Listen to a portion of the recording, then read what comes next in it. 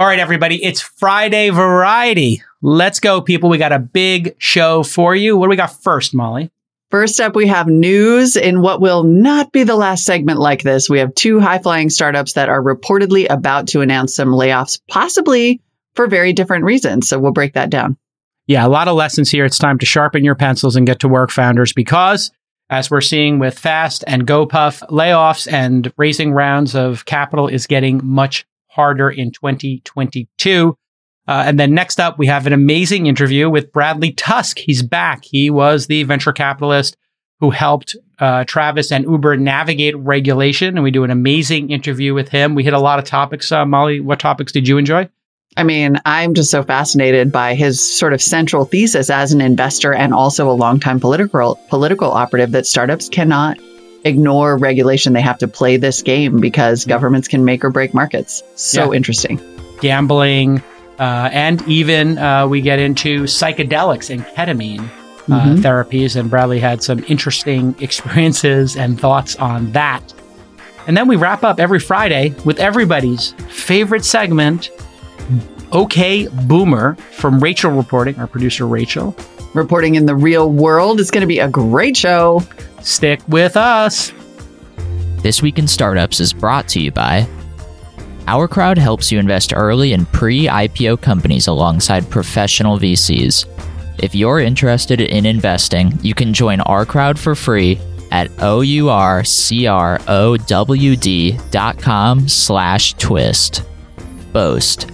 If you're a startup developing new software or R&D, you may be owed up to $250,000 in cash back from the government. Boast helps you get that money quickly and easily. The first 50 customers will get 10% off their first year by mentioning promo code TWIST at boast.ai/twist. And Coda is the all-in-one doc for teams. If you've got a stack of niche workflow tools, or if you're buried in docs and spreadsheets, Coda is the doc that brings it all together. Startups can get a $1,000 credit at coda.io/twist. Hey, everybody. It's Friday Variety Hour. We have a great interview today, as you heard us say. We've got a great Okay Boomer today, but also just settle in, pour yourself a glass of wine. It's going to be a thick boy show because there's also a bunch of interesting news out here. Lots What of do you news. want from us? It's just also good. Yeah, people say they want the news. Other people say they love the interviews. And, you know, what we try to do is give you a little bit of both. And you got 6 days a week to choose from. And just put us at the top of your queue and then just listen. It's so much important stuff for you to learn about. And I think this first story is super important for founders to really think about. And it's pencil sharpening time. So why don't you cue us up on the GoPuff story here? Yeah, so you know that we had the GoPuff CEO on the show not that long ago. And what was so interesting about that is the conversation about how deliberately this company had grown, how, responsible it was being in terms of developing this business, which is a tough business, as we know. GoPuff, as a reminder, is an instant delivery startup that delivers in an average of 15 minutes. They have their own micro fulfillment centers. They're evidently looking to raise something like $1 billion round. However, the news this week is that GoPuff is planning to lay off 3% of its workforce to cut $40 million in costs ahead, potentially, of an IPO. And the IPO is, of course, where they hope to raise that $1 billion. Yeah. And so we talked about this. GoPuff is in the instant delivery startup space, trying to get that 15, 30-minute window. If you're in a city, maybe it's 30 to an hour, in the suburbs. And they have 15,000 employees. They're laying off 3%, about 450, according to this story. And they raised $1.5 billion in a convertible note valued at $40 billion. What we all know is that puts them in the growth category for tech, high growth tech. And high growth tech has been repriced. So the real price of the company may be $10 billion right now, maybe $15 billion. In other words, they've got to rebuild their valuation because they're not worth as much as DoorDash or 2/3 of what Uber is worth, or I'm not sure Lyft's valuation now, but I think it's 10 to 15 billion for a while. So in the private markets, people can get excited, right, Molly? And they can make a big bet. They might have protections there. So if the valuation goes down and they raise this 1.5 billion at 40 billion, those people are going to get their money out first. They'll have a ratchet. They'll get more shares. They're protected. So they got this, sky high valuation, which looks really great in the press. But now that the market's corrected, they're going to have to use this $1.5 billion to get to profitability, and the public markets want profitability.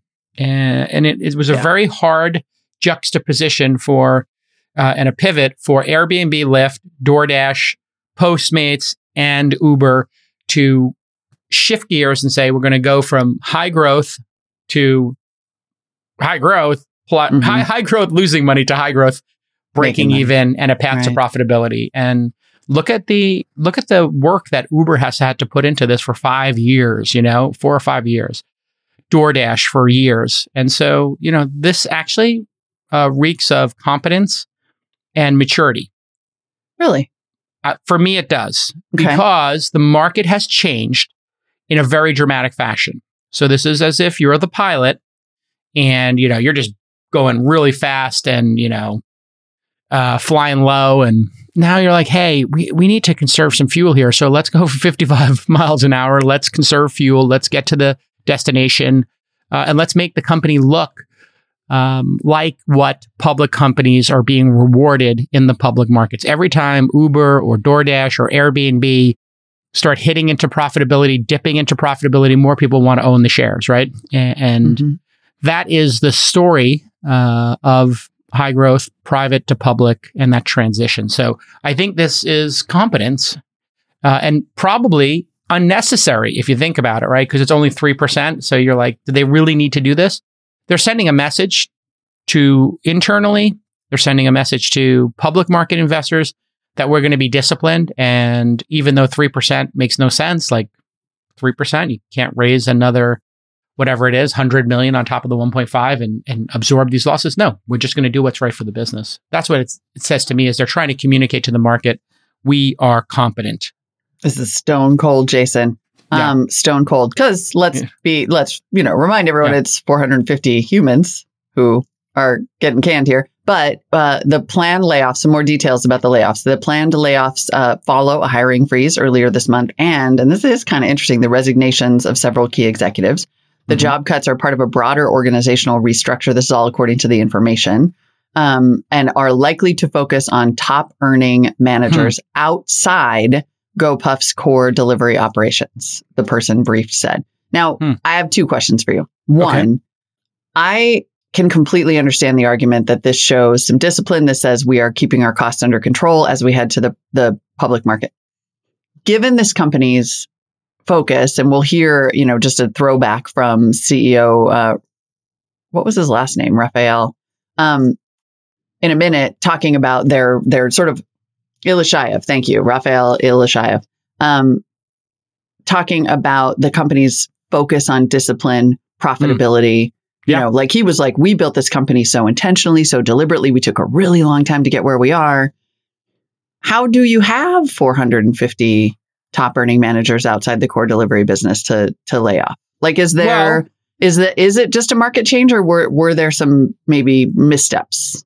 Well, what probably happened was the market was so hot, money was so cheap that they were able to raise a lot of money, and they might have had special projects going on, think product extensions, new products and services that would, maybe drop a year from now or 2 years from now. So, if you took like Airbnb as an example, they launched experiences at some point, right? And Uber launched Uber Eats at some point, and Uber their self-driving unit, and they also have the trucking unit, right?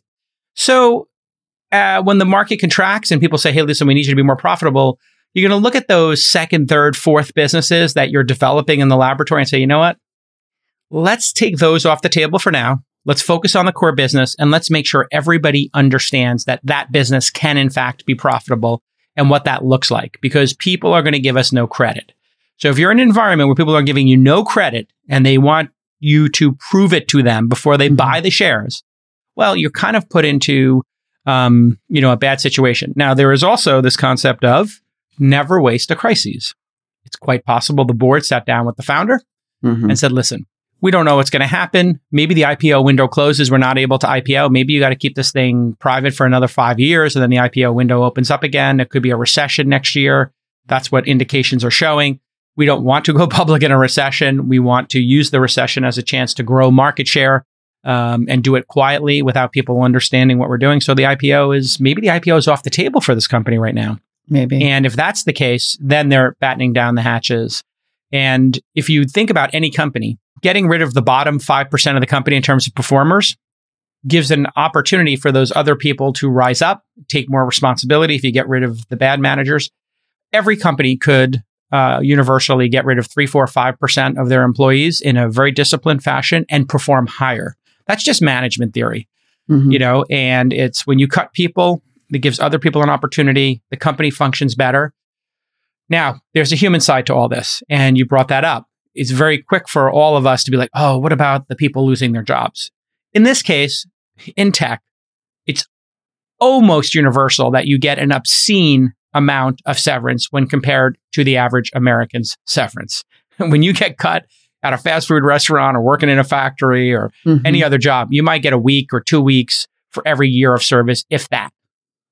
Yeah. Tech workers who don't need the money in almost all cases and have 5 other job offers and are getting recruited like crazy in today's environment get 3 or 6 months to go to Bali or go surfing or snowboarding or some bull. So like when people are like, oh, but what about the people being laid off? You don't have to worry about that tech. I worry about people being laid off in a factory that's shutting down permanently in Detroit. Those people we need to worry about. Very fair point. And on the plus side, they are getting laid off now before this recession that we're all manifesting into being actually occurs. There's a little bit of that hopefully going on. Be in a good position. It's time for another R Crowd deal of the week. Right now, you can join R Crowd's investment in EduNav. According to the deal memo, EduNav's patented technology uses machine learning algorithms to guide students along the optimal path to graduation. EduNav is used by 20 colleges and universities and has helped one college double their graduation rate, according to the deal memo. You can invest in EduNav at rcrowd.com/twist today. And as you know, all over the world, companies like EduNav are innovating and driving returns for investors, and R Crowd analyzes many of these companies. And they select the ones with the greatest growth potential, and they bring them to you. They invest from personalized medicine to cybersecurity to tech and higher education, where students sacrifice $3.8 billion in earnings every year by dropping out. R Crowd identifies innovators so you can invest when growth potential is greatest, and that's early. So if you are an accredited investor, you can join R Crowd for free at OURCROWD.com/twist. And then you can review all the current deals and read those deal memos. Once again, rcrowd.com/twist to sign up for free and get educated by reading the deal memos. But there are a couple other red flags that I would like to discuss with you. Okay, Wait, hold on. Red flag, red flags. I would like to discuss with you. One. Yes. GoPuff has had, as I mentioned, these 3 high-level executives resign recently, including the SVP of Product and Growth, the VP of Marketing Solutions, and the Director of Partnerships. And of course, this is all happening in the context of Instacart having major pullbacks, saying effectively, we're not going to IPO and we're repricing ourselves. You have other sort of food delivery. You have Zero Grocery sort of abruptly going out of business. Are there larger questions about the management? Possibly, or just faith in this business? Because grocery delivery, as we know, going back so many years, has never worked as a business. We don't know if these resignations were voluntary or they were, walked up to the edge of the cliff, holding hands and told to jump. So in order to save face, what an executive team will do is they'll say to, people who are vice presidents or senior vice presidents like this, hey, listen, it's not working out. We both know that. We're going to be eliminating your position and we're going to go in another direction. If you'd like to resign, we will give you your year of options and you'll get 6 months of pay. If not, we're going to fire you and you won't be getting those things. And then here is your agreement. And just remember, non-disparagement and non-disclosure and private information. So if you want to sign these and get the 6 months and have your options vested till the end of the year, feel free. If you don't, you're fired as of today. So this is typically how these things get framed. So don't be surprised if it's not that there's like a legion of people walking out the door. It might just be they could have been mutual and framed as resignations to save face. Or they're cleaning up. Right, exactly. They're just cleaning up. I mean, it seems like most likely, again, given remember, and this is why I almost want to play this clip. We were so amazed at Raf and how deliberate he was and what a careful business builder he was. And so it is most believable, at least based on our, right? If we bought the pitch in the room, it's because this guy seems so freaking competent. So it is most believable that they're cleaning up. Yeah, competent people have to do layoffs. Competent people have to fire people. Competent people have to do reorganizations. All of this can be true. I think, when the press gets their hands on something like this, sometimes they will take the worst interpretation about it, and the information they're getting is from the people leaving. Yep. So the people leaving are, this is a mess, what a disaster, this company will never work, and maybe they feel rejected leaving the company, or they weren't needed. So, this as a member of the press, you will get all the bad stories. Yep. And the people who are staying there, or the PR people, are trying to spin it as normal course of business. Truth, probably somewhere in between. They may have grown a little bit too fast. And it's because it's a hard business. Competent. And it's a hard business. And it's I think a first time or second time founder, a young founder for sure. So they're also getting their legs under them and learning how to do the job. First time founder. Oh, right. He founded in college. Yeah. So let's play the clip. Just to remind ourselves, I'm so glad we did this interview, because he's, they're turning into such a newsmaker story, and it gives us that extra context that is missing in these reports today. Let's play this interview of Raf talking about profitability in different markets being a core value of GoPuff. 29 seconds. Great. It's we're not going to operate and lose money forever, right? This business was built on the tenets of really, really strong unit economics and profitability. So we're not going to go out and open up markets and lose money for years and years and years, especially on a unit level, and not produce a profit on a unit level. So we're examining all of that in kind of every market that we're entering into, and then kind of making strategic decisions along the way and what makes most sense, both for our customers first and foremost, and then to how unit economics play out. And then he also, when we asked him, producer Justin reminded me, when we asked him what he was worried about, what keeps you up at night about your business, he said he was worried about making sure the right people were there with the same scrappy mentality that made them successful. And that may be part of the layoff process here. It could be multiple things at the same time. Hey, the market is slowing down. We're going to have more scrutiny in the IPO. People are not suspending disbelief. A lot of these SPACs were so outlandish in their projections and optimism that the SEC is getting involved.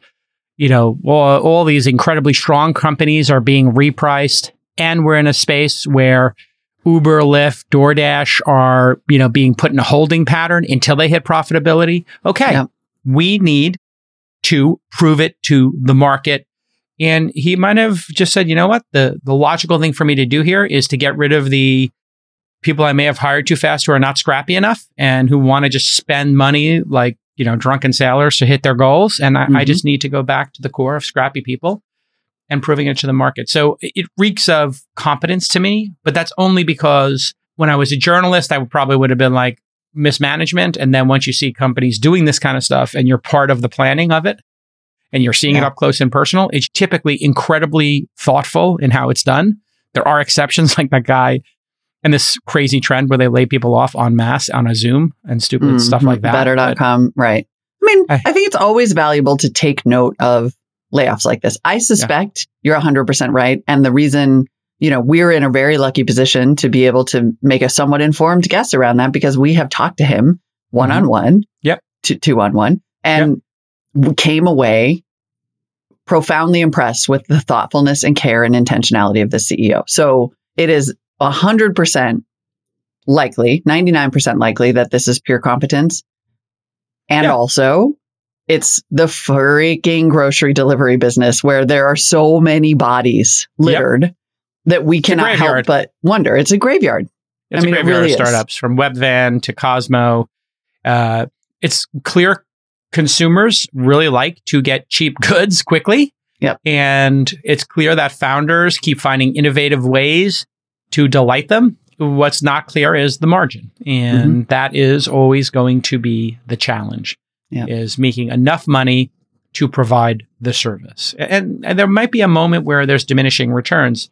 I suspect, if you need emergency deodorant or soap or a 6-pack, does 15 minutes or 45 minutes actually make a difference? Does $5 for delivery or $12 for delivery if you're living in a major city in a $3,000 a month apartment, does it actually make a difference? Mhm. Probably not. And so this might be one of the rare cases, Molly, where entrepreneurs have built products that overservice the customer to a level that the customers doesn't need. Yeah, could be. I'm trying to think of when I've ever needed 15-minute delivery. And I think the example I gave once was tampons. And one time I had Postmates bring me a plunger. And when you need a plunger, you get a plumbing problem. The plumber cannot come fast enough. Yes. Right. And you got a little kid in the house and you can't leave. Yeah. But I mean, like, those are vanishingly rare. For snacks, you're okay.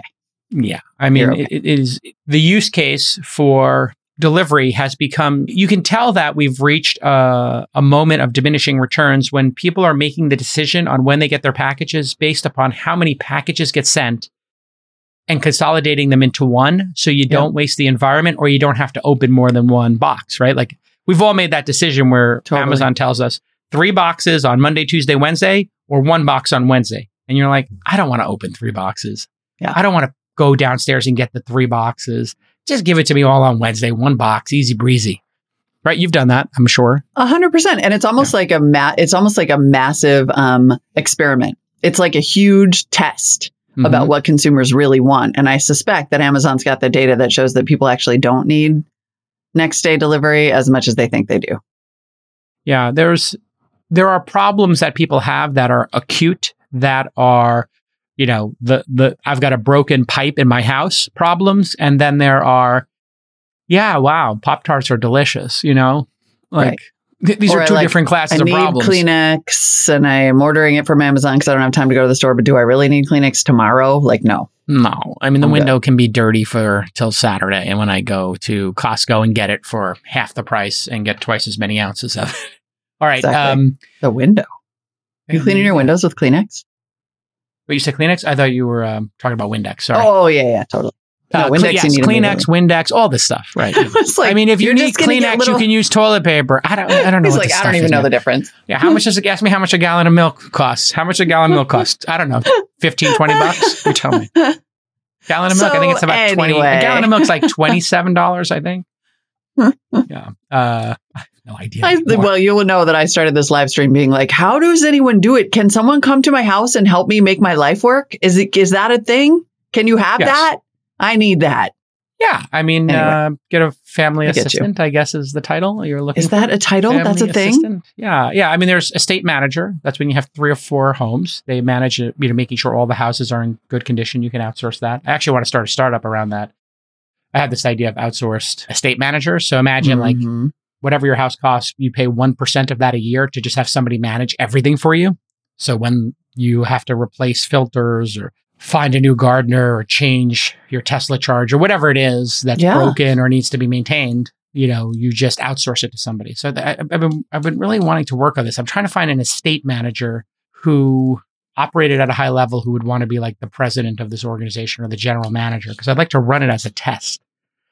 I think it would be incredible. Mm-hmm. I think there's like even mid-market homes who would want this, right? Well, I was going to say, I don't think it even has to be like a multiple home situation. I mean, in a way, that's what I'm talking about, but just for like life. Yeah, so fractional estate manager is fractional estate managers are $150,000 or house assistant. It could be, you could have tiers. You could have estate manager, and that's your moneymaker. But you could also have fractional home assistant. I mean, literally for 20 years, I've been talking to my friends about like, could 3 of us families just share a home assistant? Yeah. A home assistant. I just didn't know it was called that, and now I know what to call it. Google. It was a little sexist, but I think they called it like a Friday girl. Was like the old term for it.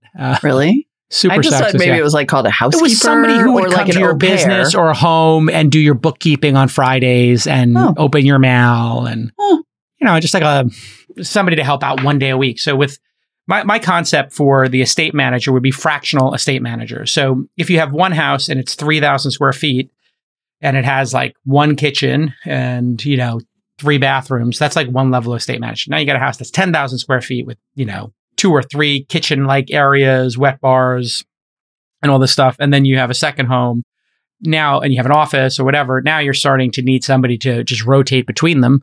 And there's always going to be maintenance going on. So if you could fractionalize that, but have one phone number to call, that would be incredible, because almost universally, everybody in your neighborhood is trying to figure out who is the best pool person, the best gardening person, the best plumber. Right. And if you represented, say, 25 homes in Oakland and 25 homes in Berkeley and 25 in the wider Bay Area, now you got 75 homes in an area, you know the 4 best plumbers, you know their pricing, and you're not redoing that because you're like, okay, Molly needs to have her, sink redone.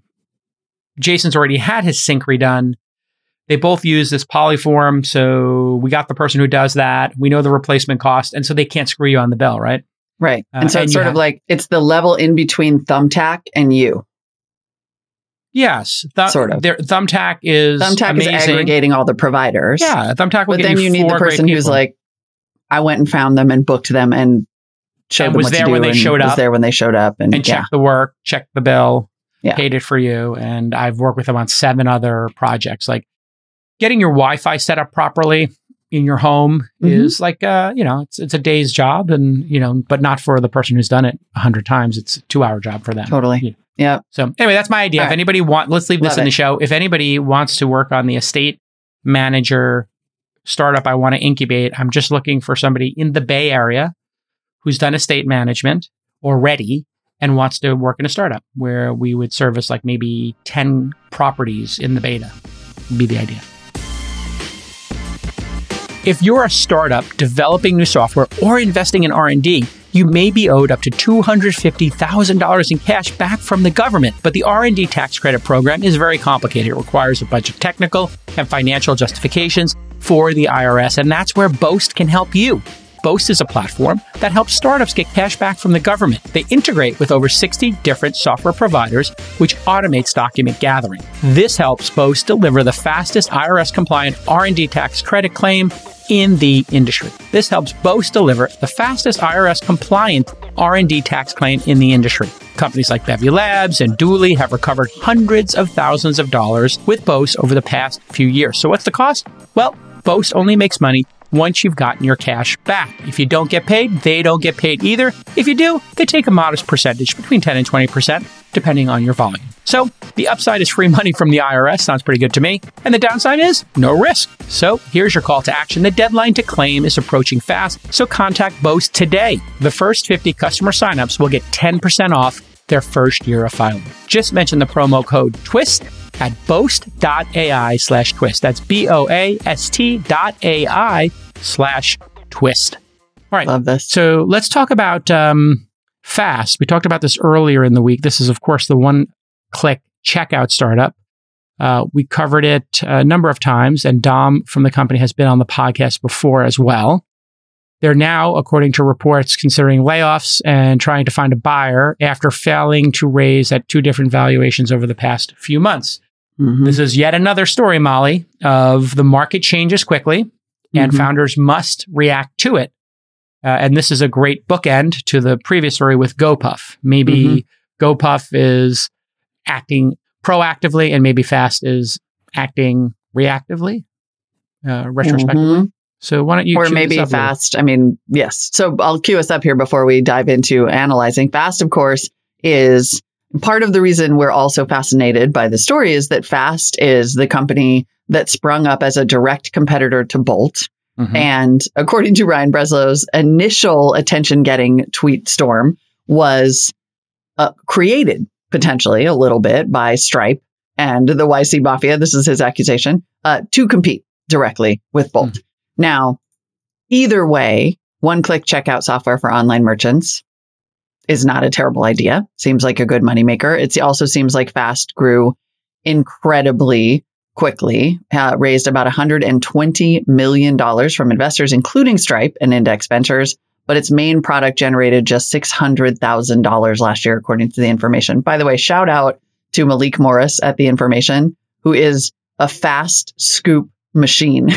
He just is like producing story after story after story about this company.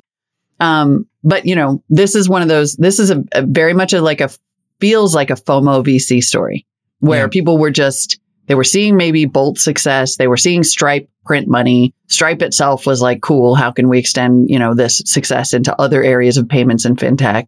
Payments are a big deal. Where do we think this all went wrong? So, if it was in fact like a revenge startup, as Ryan Breslow is kind of framing it as. That's never a great way to build a company, which is as a reaction to another company. Right. Or it's rarely a good way to build a company, I should say. Sometimes, Steve Jobs will make IBM into the enemy. But the truth is, Steve Jobs and Woz were just very focused on early computer users and delighting them. They weren't really trying to kill IBM. That became like a meme and a bit of a marketing Well, every company needs competition, right? Competition makes you want to fight harder. So, of course, right. So it's great motivation to talk about who's your competition. It's maybe not good to spin up a company whole cloth.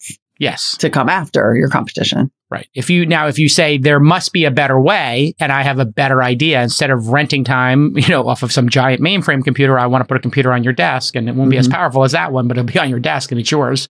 Okay, great. Let's start that competition, that paradigm shift. But here, it could just be poor execution. It could be a wildly competitive space, and it could also be overfunding. And the overfunding then makes this company look like a failure. Now, if this company had raised $10 million and it had $600 million in revenue and it had 60 employees, we would be looking at it had $600,000 in revenue with 60 employees, and you're making $10,000 per employee, and they had put $10 million to work. They would be trading at, and it was a $50 million company. Okay, they would be trading at a more reasonable valuation, 50 times, 100 times their revenue, and their revenue employee wouldn't feel as modest, and they'd feel more efficient. So this is where overfunding, again, this is going to be a continuing theme in 2022. What looked reasonable last year looks completely insane this year. So by this year's standards, well, why did this company need so much money? Why do they have 500 employees? Is that actually a distraction? Because if they've only got, $600,000 in revenue and $30 million, they don't need that many employees. And obviously, it's not an efficient way to deploy capital. Yeah. If Stripe was worth $100 billion or $200 billion in the private market, for them to make $100 million bet is, literally, whatever it is, a fraction of 1% of the value of their company. And so it's worth taking a shot. So weird behaviors happen in hot markets, and then eventually reality sets in. You cannot defy gravity. You can put on a cape, you can pretend you're flying, but gravity is gravity, and now we're seeing what happens when you don't hit your numbers. And what are they going to do here? Lay off 400 people, go to 100 people, and have the money last longer? I don't know. Apparently, last week, the company's CEO told potential investors that Fast could slash its 500-person staff by 50% to reduce cash burn. Oh, okay. So, yeah. So I just nailed it. So specifically exactly what you said. Yes. It's in fact I think that would be, again, back to the mature thing to do. The market changes.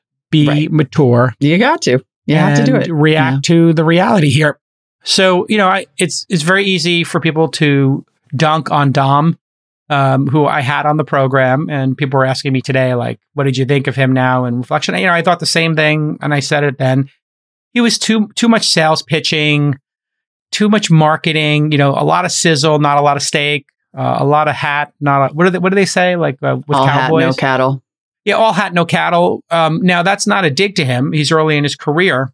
And now this is his crucible moment. So if I'm Dom, or I'm Dom's mentor, or I'm on his board, I'm sitting him down and saying, listen, everybody thinks you're a dick. Everybody thinks you don't know what you're doing. Is that who you are or not? Because now's your chance. This is your crucible moment, as Roelof would say at Sequoia. Okay, so are you going to be mature? Are you going to make the layoffs? Are you going to double revenue with half as many people? Because that's what the world needs to see. They need to see you triple revenue year over year, double revenue, quadruple revenue year over year with half as many people. And they need you to stop with the tweet storms and, giving yourselves high fives and, all this nonsense. You got no business giving out startup advice. And so there's too much when I started, there wasn't enough startup advice. Nobody knew, Molly, how to read a term sheet. Nobody knew who the angels were in the world. It was all very clandestine. And if you asked another founder, hey, can I see your term sheet that the VC gave you? No, I'm not allowed to show it to you. Well, can you introduce me to somebody there? I don't know. Let me ask. Like, it was all very, very clandestine and an insider kind of approach. Now all the information's out there. Well, one of the problems with all the information out there is, people like Dom might be giving startup advice, and people might be taking it because he raised $100 million and he might not have any idea what he's doing. right? And so be careful who you take your startup advice from. You might be taking startup advice from somebody who is literally racing off a cliff and doesn't know it. And then you're like, I'm going to follow that guy. And all of a sudden you've raced off the cliff, Thelma and Louise style. And you were chasing them to a destination that does not actually exist.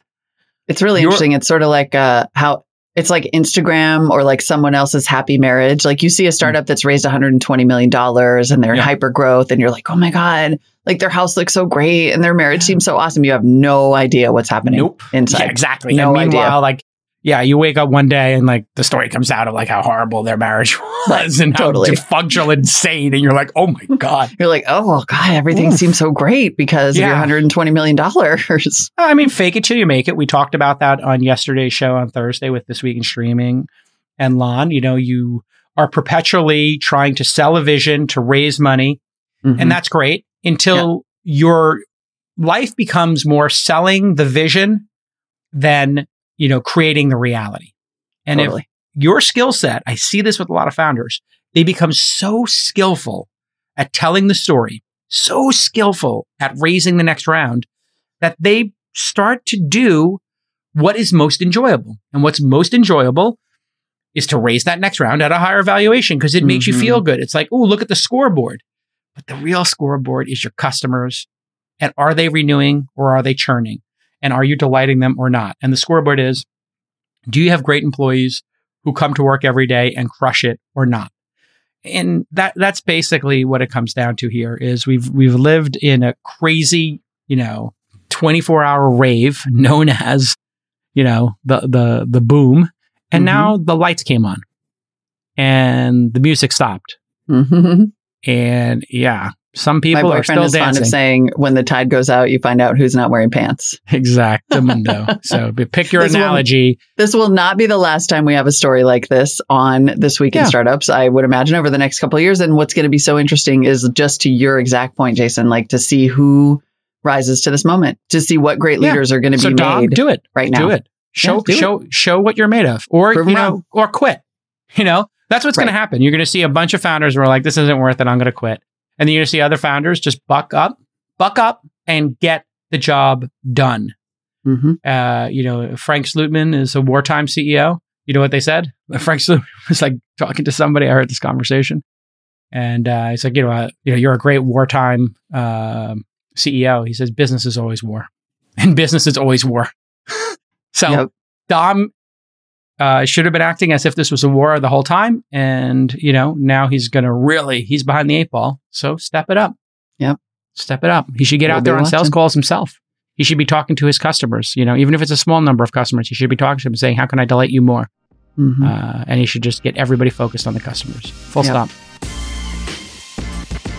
Efficiency is one of the main components in startup success. Everybody knows this. You got to be efficient. That's what Coda is all about. Coda is the all-in-one doc for teams. Your text and tables live together in the same document, and this helps any team collaborate more efficiently, especially remote ones. They've got thousands of templates to work with at Coda, or you can repurpose templates published by some of the best innovators out there for yourself. Coda works out of the box, and it's completely customizable, so you can create a wiki or a knowledge hub for your team. You can onboard new hires quickly and adapt fast to any major or minor changes in your business. Here's how we use it at This Week in Startups. My guy Presh made an upvoting system on Coda so that you, the audience of This Week in Startups, can ask questions and request topics to be covered on this very program. You can see this at thisweekinstartups.com/questions. And if you go there, you can submit a question or a topic, and our producers might include you in the show. You can vote things up and down. How amazing and awesome is that? Coda has an amazing program for startups I want to tell you about.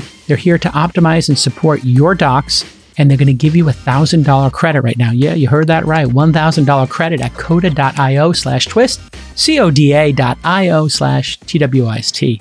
All right, less tweeting, more operating. Get off Twitter. Tweeting, Twitter more operating. Speaking of operators, next up, we have an incredible conversation with longtime political strategist and investor Bradley Tusk of Tusk Ventures, author of The Fixer, about, all things at the intersection of regulation and startups. It's so freaking interesting. We talk about Uber's taxi strategy in New York City, sports betting, regulation writ large as a market maker and breaker. And ketamine. And ketamine. It literally has everything.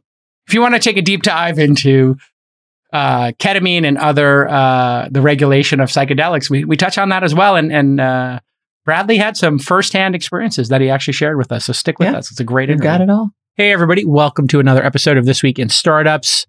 Bradley Tusk is with us. Good to see you, Bradley.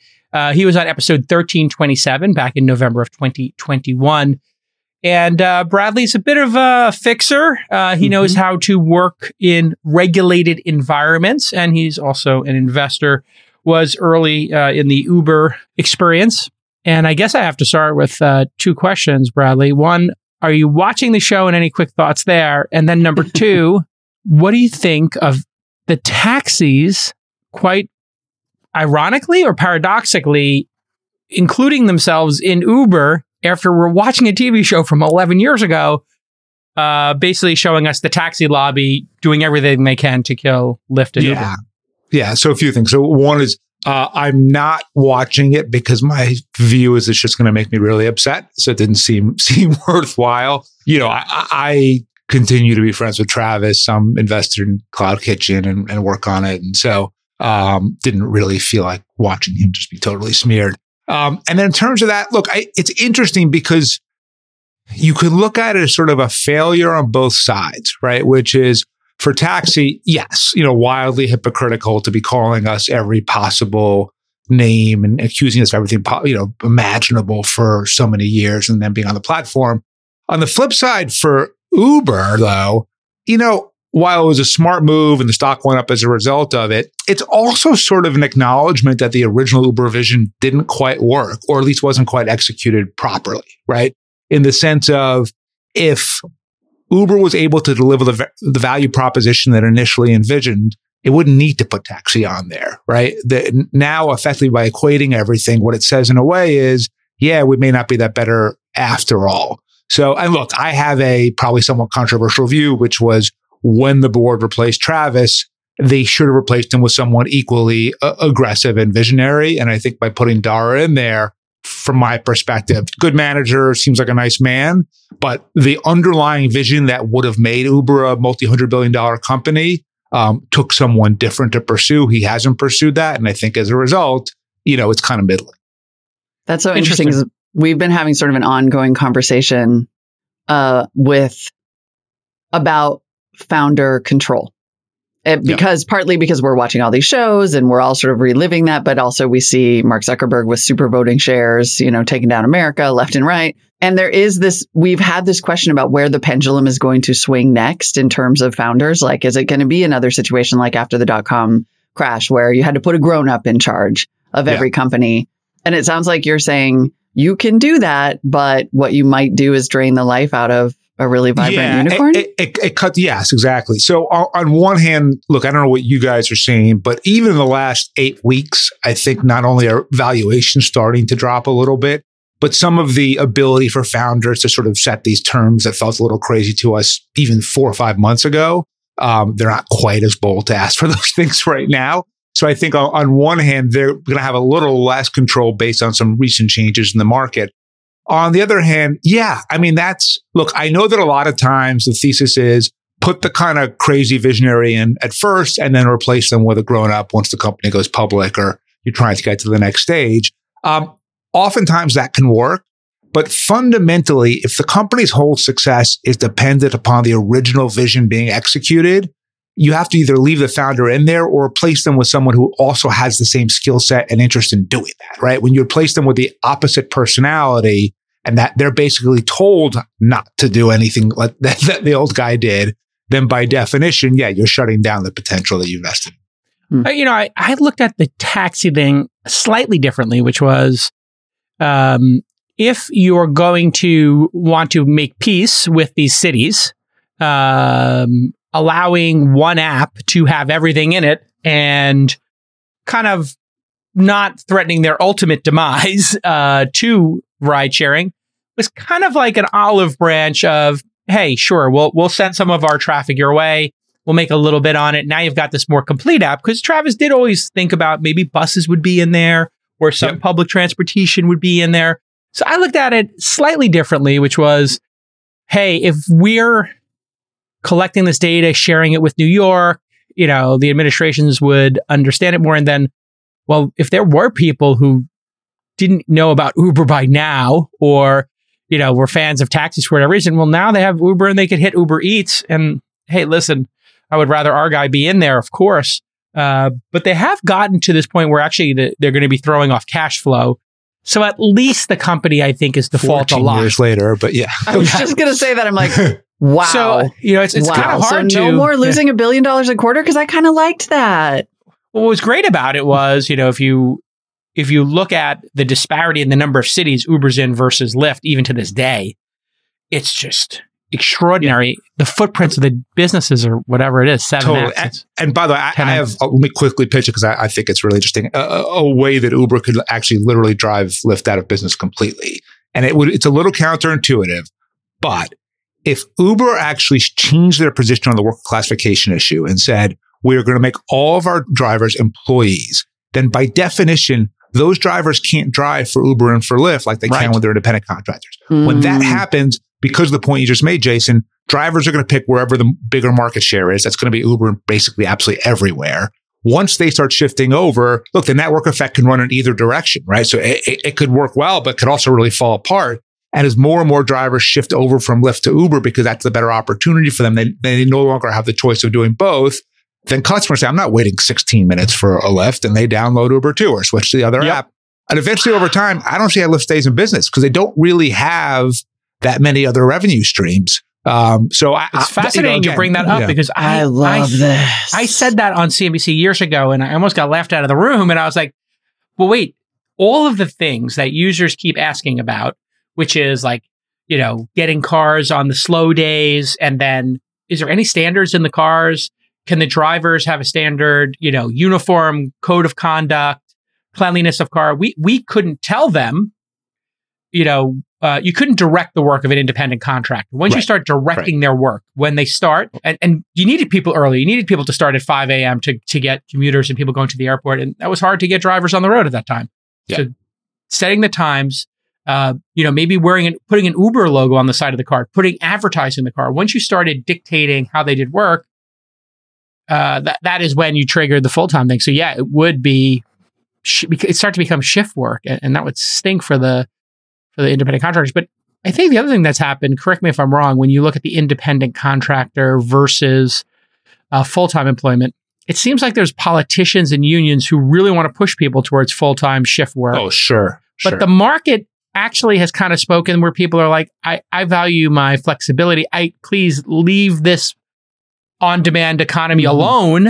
Yeah. And now that the prices have raised, and there's like all the floors are in, with floors, gig work seems acceptable to the overwhelming majority of people. Without a floor, the third way, right? This idea of the third way. Right. Yeah. Ultimately, I think you could take the third way a couple of steps further, right? So by definition, if you look at organized labor, turning the sharing economy workers into full-time employees is their biggest opportunity for organizing in decades, right? The private sector labor unions have never recovered from the kind of demise of auto and everything else. So for them, this is a huge deal because once someone becomes a W-2, if that place is represented by a union, they start paying dues, they become members. It really works to the financial advantage of the unions itself.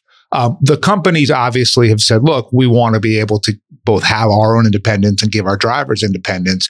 And that logic makes sense, but there's really no reason why we have to stick with a system that was created in the 1930s, right? This is when FDR was president, Francis Perkins was the labor secretary. And that third way, makes eminent sense, right? Where you could, for example, we were at one point working on a company called Handy. I don't know if you guys know that, but I remember what they asked us to do was sort of so crazy in a way because they just said, we would like to give health benefits and other benefits to the people on our platform, but not if it then automatically turns us into a W-2 employer. Can you get us permission to give people benefits? And amazingly, of course, all of the red states were like, yeah, no problem at all. And all the blue states were like, no, which should be the opposite of what you would think, right? But the blue states were like, oh, if they can get benefits and maintain their independence, why would they ever want to become a full-time employee? Why would they ever want to pay union dues or anything like that? So ironically, the far left was blocking benefits for working people simply because they were trying to preserve the bigger opportunity for organized labor who were their political support. Right. This is your specific genius, Bradley, which is like you sit at this intersection between startups and policy. And when you and I talked in 2018, one of the things you said is that you had found that startups would take their tech seriously, their fundraising seriously, but they look at government and politics as an afterthought, which then, at the time you said was a really risky thing to do. I think it's borne out that was a very risky thing to do. Is there a difference now? I mean, I can't say that. It's getting a little better. I'll give you a few things. One is just by the fact that we're now investing out of our third fund, that we've been able to do this just shows that at least, Jordan and I had this thesis of you could try to focus specifically on regulated startups and say, hey, we can solve your political and regulatory problems. And that clearly has worked well enough that we've, been able to do 3 funds worth of deals. But to me, one of the biggest things is when I meet with a founder, which like you guys, I do every day, I want to see that they know what they don't know, especially when it comes to government, politics, media, things like that. And I would say the average kind of founder 5-6 years ago was more on the lines of, I went to Stanford, I was in Y Combinator, John Doerr is on my board, and I'm so brilliant that when those regulators see how special I am, they're going to do whatever I want. That particular mentality has changed enough that I don't hear that too much anymore. Once in a while, when I do, I'm like, okay, X, we're out. We're done with the call. So the arrogance or entitlement, just assumption because we've been given our flowers by Silicon Valley that the government will just bow down to our brilliance. Yeah, that was the initial assumption. And I think that because they've seen both, Uber and other startups. Airbnb comes to mind. Yeah. And then the big tech companies get kicked out of them in government and the press. That mentality is starting to shift, which is unfortunate, but ultimately helpful if you're me and you want to get people to start really taking regulation seriously. Yeah. Do tech workers need to be unionized? What's the argument for and against? Because we hear all these kind of, things, tech companies are taking advantage of people. And then, that's the sort of worst interpretation over here. And they want to just grind people down. And then you hear on and I'm actually even including it tech workers. Like people who work at Google proper, they've been talking about now. I guess the Fiverr folks got unionized for the first time. And then there's obviously retail workers like Amazon's retail workers. And then on the other side, you hear this, these unions only care about dues. They're just trying to collect more dues. They don't care about the actual workers. What's the truth in your reality? So the truth is this, and keep in mind, I've dealt with labor for almost my entire career because you can't work in government and not endlessly negotiate with labor in one form or another. Private sector unions serve a very important purpose, right? When the people who work in a specific sector lack the ability to sort of advocate for themselves and they are more powerful doing it collectively, then it absolutely makes sense to have private sector unions. So think about like coal miners, right? Like, of course, there should be someone looking out for them to make sure that they get better treatment than they get right now. But if you're in a private sector company, whether it's a sharing economy company or Google or whatever else, the conclusion you have to reach is I will make more money and have a better life if I'm in this union than if I'm not. And I remember, I was Mike Bloomberg's campaign manager, and we always had this weird thing where we were seeking the support of labor like every single candidate does. And they would say sometimes, well, is Bloomberg LP unionized? And the answer is no. But the reason no is every time that the union would try to organize, the workers there are like, why? We make really good money. We have amazing benefits. We get all these snacks. Why do I need to pay you dues? I'm happy the way I am. So it really comes down to if you truly feel like where you're working, that you're being taken advantage of, and that could change if there were collective bargaining power, then a union makes total sense. But I think in a lot of environments, there's become this ideological assumption that if you're young, that's what I was sort of getting at. It feels like ideological, not practical. You have to be pro-labor, but actually, in the case of something like Google, you're probably just going to have less take-home pay if you do that. Well, I mean, the example of, and I'll drop it to you, Molly, after this, but the example of the media companies unionizing. Yeah. That's exactly what I was going to say. So is that what you were going to go to? We both found that perplexing because when I heard back channel from somebody got unionized, I was like, oh, wow, that must have been interesting. He's like, JCal, greatest thing ever. And I was like, explain. He's like, well, now when like reporters come to me and they want to raise, I'm just like, I'm sorry. Here's a schedule. You're a level 2.5 and you'd have to get to 3.1 for me to give you $6,000 more a year, $500 a month. Whereas previously somebody come in and be like, listen, I dropped 2 scoops. I'm Taylor Lorenz. I want a raise. I'm on A1 twice. This person's been A1 on the front page 0 times. I deserve to get paid as much as they do. Period. End of story. But you lose that ability when you join the union. Yeah, that's true. I mean, I think it's become like, would you say though, I mean, I think it's become a marker of which industries are the most at this point, right? Like, because if the idea is that media companies are unionizing in some ways to try to counter bad management, like there's this sort of question between, I think, management and the reality of the business. Well, and the reality of business. Exactly. Like it most likely unionizing isn't going to fix bad management, but it seems like increasingly, and I don't mean to derail us, but it seems like increasingly what it can be is a sign of bad management. When you see these outfits organizing, it's because the entire business model is dysfunctional. I don't know. for sure. But the correlation between a company being unionized and that resulting in better management, you don't see much of that either, right? It seems to me that in the media industry, and look, I get it, which is that if you're a reporter anywhere but Fox News and a few other outlets, the thing you're most afraid of is being thrown out of the woke mafia or whatever it is. So therefore you have to love unions and want to be unionized.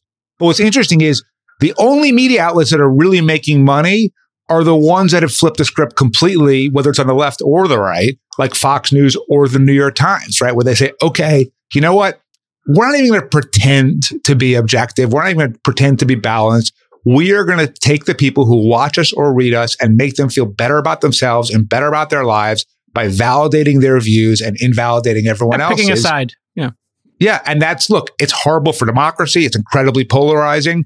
But it's very lucrative. New York Times is doing better than ever. Fox News does better than anyone else in media by far. So that's actually the model by which media companies can make more money. And then in theory, unionized reporters can make more money. It's incredibly destructive for democracy. It's sad that the New York Times is now such a sort of poor institution. But nonetheless, that's where it's gone. All right. I think there's 2 ways we can go here. We could go psychedelics or we can go crypto or we can go gambling. Well, actually, drugs, crypto, gambling. Do you want to take some shrooms, place some bets in Bitcoin? That's what we could do right now if everybody's up for it. Yeah.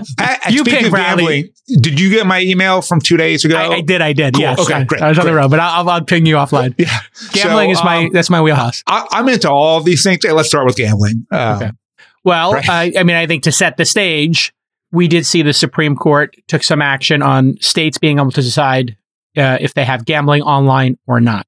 Preet Bharara had famously banned online poker. There was a lot of gray area there. So online poker and things are coming back, but it's state by state. So catch us up on when that judgment happened and then how quickly each state fell and what that process was like. Because I was getting all kinds of pitches like, hey, this thing happened in the Supreme Court and here we are. And then it wasn't actually ready to go yet. So what's the state of the union? So PASPA was the name of the law that was overturned by the Supreme Court. It effectively prevented states from making their own decisions around gaming. State of New Jersey sued, and ultimately, after going through the entire process, they won. So what it did was it certainly created the opportunity for every state to then make their own rules and set their own regulatory structure around gaming. And it opened the floodgates. But what I think people in the gaming world who kind of didn't know politics that well didn't understand is, yes, more states are going to allow sports betting, iGaming, esports betting, everything else for sure. But this stuff is not going to happen overnight, right? Because number one, politicians they always think that if they do a pro-gaming vote, it's going to cost them their seat. In reality, nobody knows the individual vote that any politician, especially a state senator or state rep, makes. Nobody knows who their state senator is. But they all have to get over that initial fear. And I've dealt with it so many times in government. So that's number one. Number two, gaming bills are tough because you have not just, say, FanDuel, which I was an investor in, or, someone trying to, MGM trying to bring more iGaming or whatever it is. You have all the existing casinos. You have the racetracks. You might have dog tracks. You might have highlight, poker rooms, Native American tribes. And they're all weighing in on the process, which means you can still get to the right place. And I think something like 29 states have now legalized sports betting, but it's a multi-year process. It's not an overnight process. But the good news is every time that we get one sort of piece of digital done, I think the other ones move faster. So the first frontier was sports betting, which also, by the way, is probably the worst business within digital gambling because ultimately, because it's a really commoditized product. you don't have any control over where and when it happens. And you just can't differentiate yourself. So FanDuel, DraftKings, MGM, Caesars, it's kind of a race to the bottom of who can give customers more incentives and free play. Because otherwise, how do they really distinguish themselves? Whereas iGaming and ultimately esports gaming. So you want to bet on an NFL game, a lot has to happen, right? You need 2 teams, a stadium, referees, uniforms. The amount of friction is significant, right? 2 dudes in solo playing Madden, and you're just betting if the next play is a run or a pass. It's infinite, right? So ultimately, both for the sector and for the taxpayers, to me, the real money will come with iGaming and esports gaming. And we're getting there. So 5 states allow iGaming right now. No one's even really, thought about esports gaming yet because it's so new. But that's going to increase significantly over the next couple of years. In iGaming, are you allowed to bet on yourself, or is it people betting on just games they're watching? It could be either one, but right now it's more what you're actually doing on your own. So you're playing poker or blackjack or whatever it is. But you and I could play some video game for cash versus each other is the ultimate concept? Yeah, I mean, that's the ultimate, or actually it goes a step further. The ultimate dream, which we are working on, is third-party esports betting. So peer-to-peer is good, but again, takes some friction. You and I have to text and say, hey, do you want to play Fortnite? And then we have to go do it, right? We know, and keep, I have a 13-year-old son, so I'm very familiar with the video game world at the moment.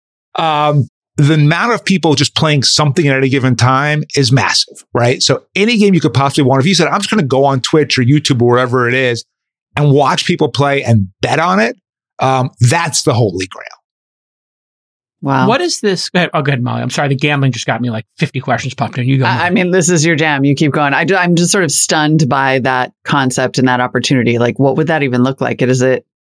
Do you have this company? Or are you trying to cultivate this company? Yeah, no, we're incubating it right now. In fact, that's what I emailed Jason about 2 days ago. Yeah, we might wet our beaks a little bit here. Would the gamers get paid? And then I'm even just like, wait, if my 15-year-old son is streaming on YouTube playing a game and other people are betting on him, I find that kind of fundamentally creepy, but also like, is he getting a cut? Like, what's happening here? It depends on how you're doing it. So again, this is all super new, and I'm not sure I have questions. How many people even thought through this, but I would say in a tournament setting, absolutely, right? That's where sort of I think everyone's interests truly align, where the gamers, the fans, everyone.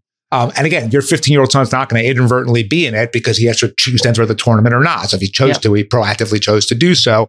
So we know for a fact that system works. I think, Molly, the broader question of like, okay, your son is just playing his friend, in League of Legends, and then I'm sitting there watching them and betting. No, I mean, they're streaming all the time, right? They all know that they need to be streaming. And so they're streaming to YouTube and they're streaming to Twitch. I guess it's sort of the filter. I mean, I think what you're saying is who would want to bet on a rando game between 2 kids that happens to be on Twitch, but a tournament. Yes. Yeah, the tournament for sure would. I'm not sure. The answer might be that people would bet on the rando game. Yeah. I'm not sure. But I do think one of the things you'd have to account for in the rando game, and someone Toby in the chat room just mentioned this also, which is you've got to figure out a regulatory system where your son and his friend aren't saying, okay, let's throw the game, I'll win and let's bet on me. So you've got to be able to work through that potential problem. So in terms of individual non-tournament, there's got to be some sort of self-regulating mechanism that I've got ideas about how to do it, but it hasn't emerged yet.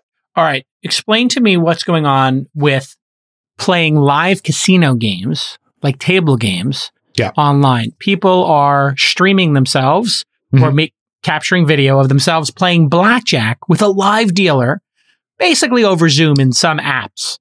Right. This seems to be like a really compelling kind of thing to be able to just interact with a dealer, take out your phone at a bar, and I'm playing blackjack. Yeah, for sure. And by the way, it could be a real life dealer or it could be an AI dealer, right? You could even expand the scope more, and the better the tech gets, you might not even know the difference. So I think that's a massive opportunity because again, we talked about the friction in sports betting. There's no friction with this, right? You could be playing blackjack anytime, day or night. And quite frankly, you might say that after a certain number of people, it just doesn't make sense to have that at a blackjack table. But there are other games where it could probably be pretty infinite, right? If it's roulette, like why couldn't 50,000 people all put a bet on the same wheel if they wanted to, right? You can't do it in physical world, but you could do it in the digital world. So yeah, that is sort of the next step.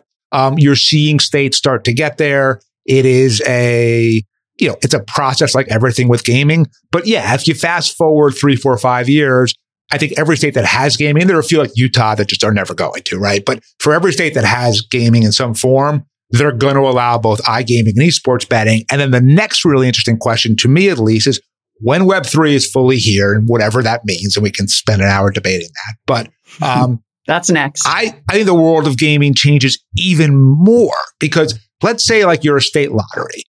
Now I have two options. I'm in the middle. I can either walk to a bodega and buy a scratch off ticket and with a quarter scratch something off, or I could pop on my Oculus or whatever the system is. And in a second, I'm in the coolest casino in Monte Carlo with the most glamorous people possible around me, and I'm throwing dice. Who's buying a pick six? Who's buying a scratch off ticket, right? So a lot of gaming is going to have to evolve. And for that matter, I don't know that anyone's going to those riverboat casinos either. I don't know how many of those you guys have been to, but they're usually pretty crappy. Now, Vegas, Macau, the places that are destinations, I think will be fine because they'll remain destinations. But I do think that this will landscape will change. Do you think this is going to induce more gambling by normalizing it? Yeah. Or do you think what the majority case will be is just moving gambling from the shadows and the gray market, black market economy, and then making it taxed? If you were to look at it. It's a little bit of both, right? So majority of one or the other? Majority? I think the majority moving it out of the shadows. Yeah. That's what I think too. I think it's 70-80% just taking stuff that was occurring in back rooms and putting it front and center. And frankly, it's like OnlyFans or Tumblr getting rid of porn, which, push sex workers back into the dark ages of pimps. Anyway, side note. Right. So, but look, whether it's drugs, gambling, we learned this lesson with alcohol and prohibition already. There are things that people want to do. You can tell them they can't do it. It doesn't make them not do it. It just creates a black market with crime and violence and everything else.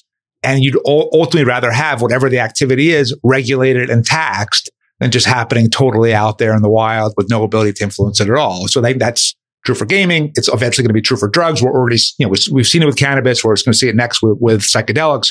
But yeah, to me, Jason, it's just taking it out of the shadows and bringing it into the But some percentage will be inducing more, introducing. And thus it will. Inducing some, you can't 20 say or 30%. Well, it's gotta be. But hold on the flip side, let's say that lotteries don't survive this, or riverboat casinos don't survive this, or dog tracks don't survive this.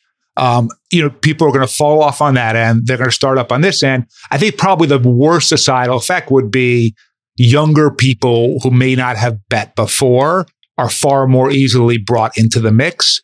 I think about my grandparents. It's not going to be zero sum. Right. They would buy lottery tickets every day. My grandfather would go to Belmont or Aqueduct, all the time. Yonkers when they were, OTB was an entire... Right. Oh, I would go to see, because we lived right by them, as Sheep said. Do you know what OTB is, Molly? What we're talking about? OTB? No. So there was something called in New York, off-track betting. They basically were storefronts. Oh, yeah, I know what that is. Yeah. So OTB was the brand in New York, and you would go by a storefront and there'd be 30 people packed into a tiny storefront, buying tickets, looking at tiny television sets, smoking cigarettes. And there were so many people in that my dad started opening for lunch because we happened to be 4 doors down on Fifth Avenue in Brooklyn, in Bay Ridge. And when he opened for lunch, it was just OTB people going and getting a hamburger and then going back and forth, and they smoked like chimneys. But I mean, our producers are saying in the chat, and they're younger than we are. Yeah, that they put the two of their ages together. They're seeing among their cohorts that this is definitely happening. That they feel like these are like the jewel of gambling, right? That it's targeting younger people. It's bringing more of them in.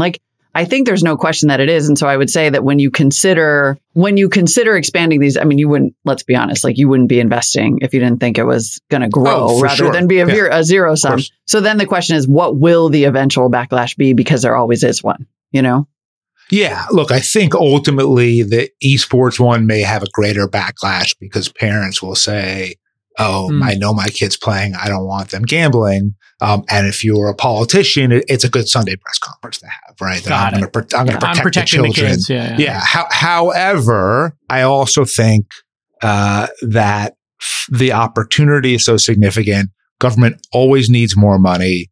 And yes, there will have to be a lot around age verification, but there's absolutely nothing wrong with people over the age of 18 betting on video games or blackjack or poker or sports or anything else. And so the onus is going to be on the industry to really get age verification right. So where I think the Juul comparison sort of both works and doesn't work is if the industry does what Juul did, and they basically build a product that is completely targeted to people under the age of 18, and then they just lie about it, you ultimately don't survive, right? And Juul has taken a lot of hits for it, deservedly so. I mean, when they came to us about an investment, we said, look, we're not interested. I have 2 teenage kids. Like, I'm not interested in making it easier for them to get flavored, vapes. Pina colada vapes. Right. But if you told me all you want to do is sell to adults, and how do we change our business model to do that? Like, okay, that's an interesting conversation to have. So I think where the gaming companies are going to have to be smart and step up is, yes, is there a world of business pride from 14 to 18 that they could have if they didn't follow the rules?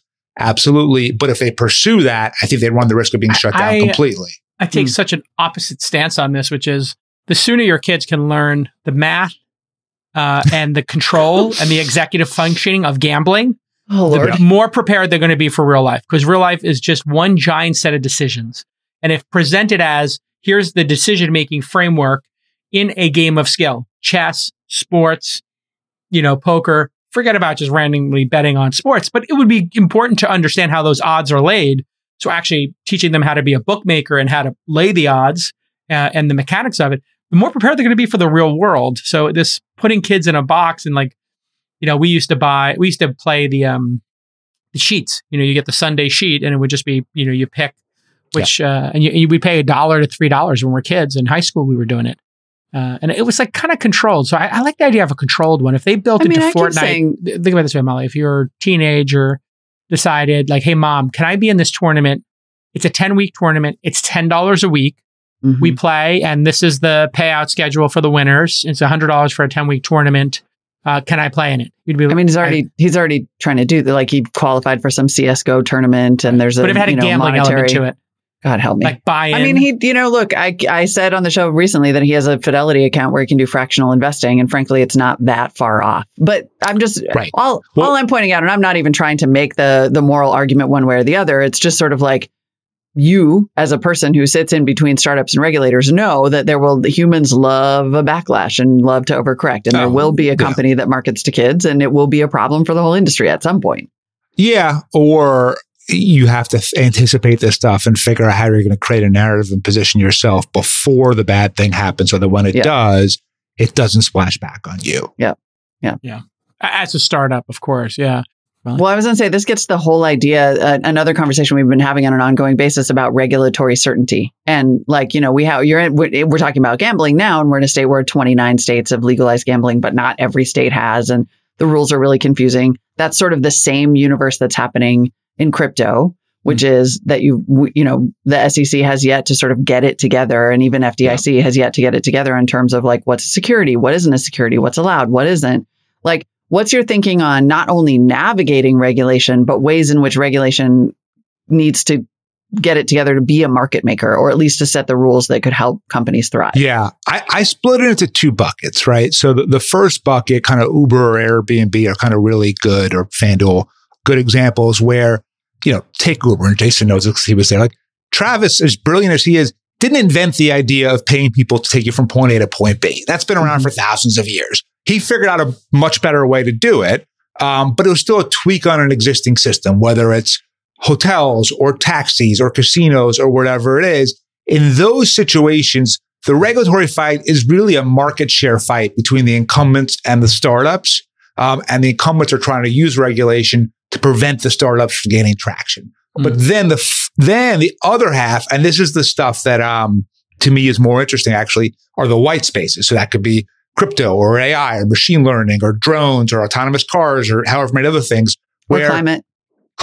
There is no incumbent, that you're fighting against, and there is no existing regulatory framework, and you're creating it. So I'll give you a good example. We're investors in a company called Dibs. It's a fractionalized sports car trading company, on blockchain. We had one of the most interesting discussions of my career about a year ago, where it was, we know we're going to be regulated eventually because Dibs takes physical custody of the card, right? So eventually they'll figure this out and regulate us. We could wait and just kind of play out the string and see what happens, or we could pick our regulator, right? So we decided after a whole process, we was the state of Wyoming, the state of New York, and the SEC. We went through a whole analytical process, landed for a bunch of reasons on the state of New York. And we went to them. They were kind of shocked. We're like, we'd like to be regulated, which is not usually the call that they get every day. Yeah. But fundamentally, if you're in these white spaces, you got to figure out they're going to be regulated eventually. So what do you want? What would benefit your company the most? How do you build a regulatory moat to box out the competition? And so I think the way that you think about white spaces has to be really different than the way that you think about existing industries that are really just tweaks. So for fractional ownership, like Masterpiece.io does this, people are doing it in real estate. You're saying, hey, it feels like, I guess some people could argue it's a security. Other people could argue it's like an LLC sharing ownership, like an SPV, like we do for investing. And so just proactively pick which modality you want to embrace and embrace it fully. And then just build the infrastructure of the company and the cost structure on the company as capable of doing that. A place where that hasn't happened, NFTs. Right. And we just did an interview with Fish Fry, I guess Gary Vee's NFT. They're making a restaurant. They raised over $14 million in NFTs to build a restaurant. And then I was like, well, how long does a restaurant exist for? And they're like, yeah, it's going to be a great restaurant. And I'm like, and then what happens if Molly was like, well, what happens if you kick somebody out because, they go full Will Smith at the place? Like, what do we do here? And he's like, yeah, we'll figure that out. So it's like, oh, okay. So more things than not, they're kind of on the fly figuring this out. What do you think of this, forget about Fly Fish Club as a concept, but just NFTs as a concept? Yeah. I have a maybe unpopular view on NFTs, which is, and by the way, we're in dibs, like we're certainly involved in the space. However, it seems to me people who really care about crypto and like crypto don't want to convert their money to fiat. They want to spend it in the form of crypto. And right now, there's only two things you can do with it. You can go on tour and buy like a grenade launcher or MDMA or whatever it is, or you can buy NFTs, right? Those are the two things that you can clearly buy right now with cryptocurrency. As a result, you have this boom of people, who have crypto, $2 trillion registry right now, and they've nothing to spend the money on. So to me, NFTs have this way artificially high valuation or just value on each thing simply because of supply and demand. But when the metaverse comes, that's when, in my view, crypto shifts from being an asset class to a currency. Once that happens and you can buy basically anything with Ethereum or Solana or whatever it is, I don't know that NFTs really sort of holds up after that. Now, that might not be for another 5-7 years. But I think the reason why NFTs are doing well is simply because they're the only game. That's interesting. And then we're sort of like saying paper here. Like, you can make a lot of different things with a piece of paper. You put a contract on it. You can write a poem. You can make toilet paper. It's not like it's really open for interpretation. People are using them as membership clubs in some cases. And in some cases, they're creating DAOs. Yep. It's a fancy term for something we've had for a long time in the UK and here in the United States, like an LLC, a limited liability corporation. Yep.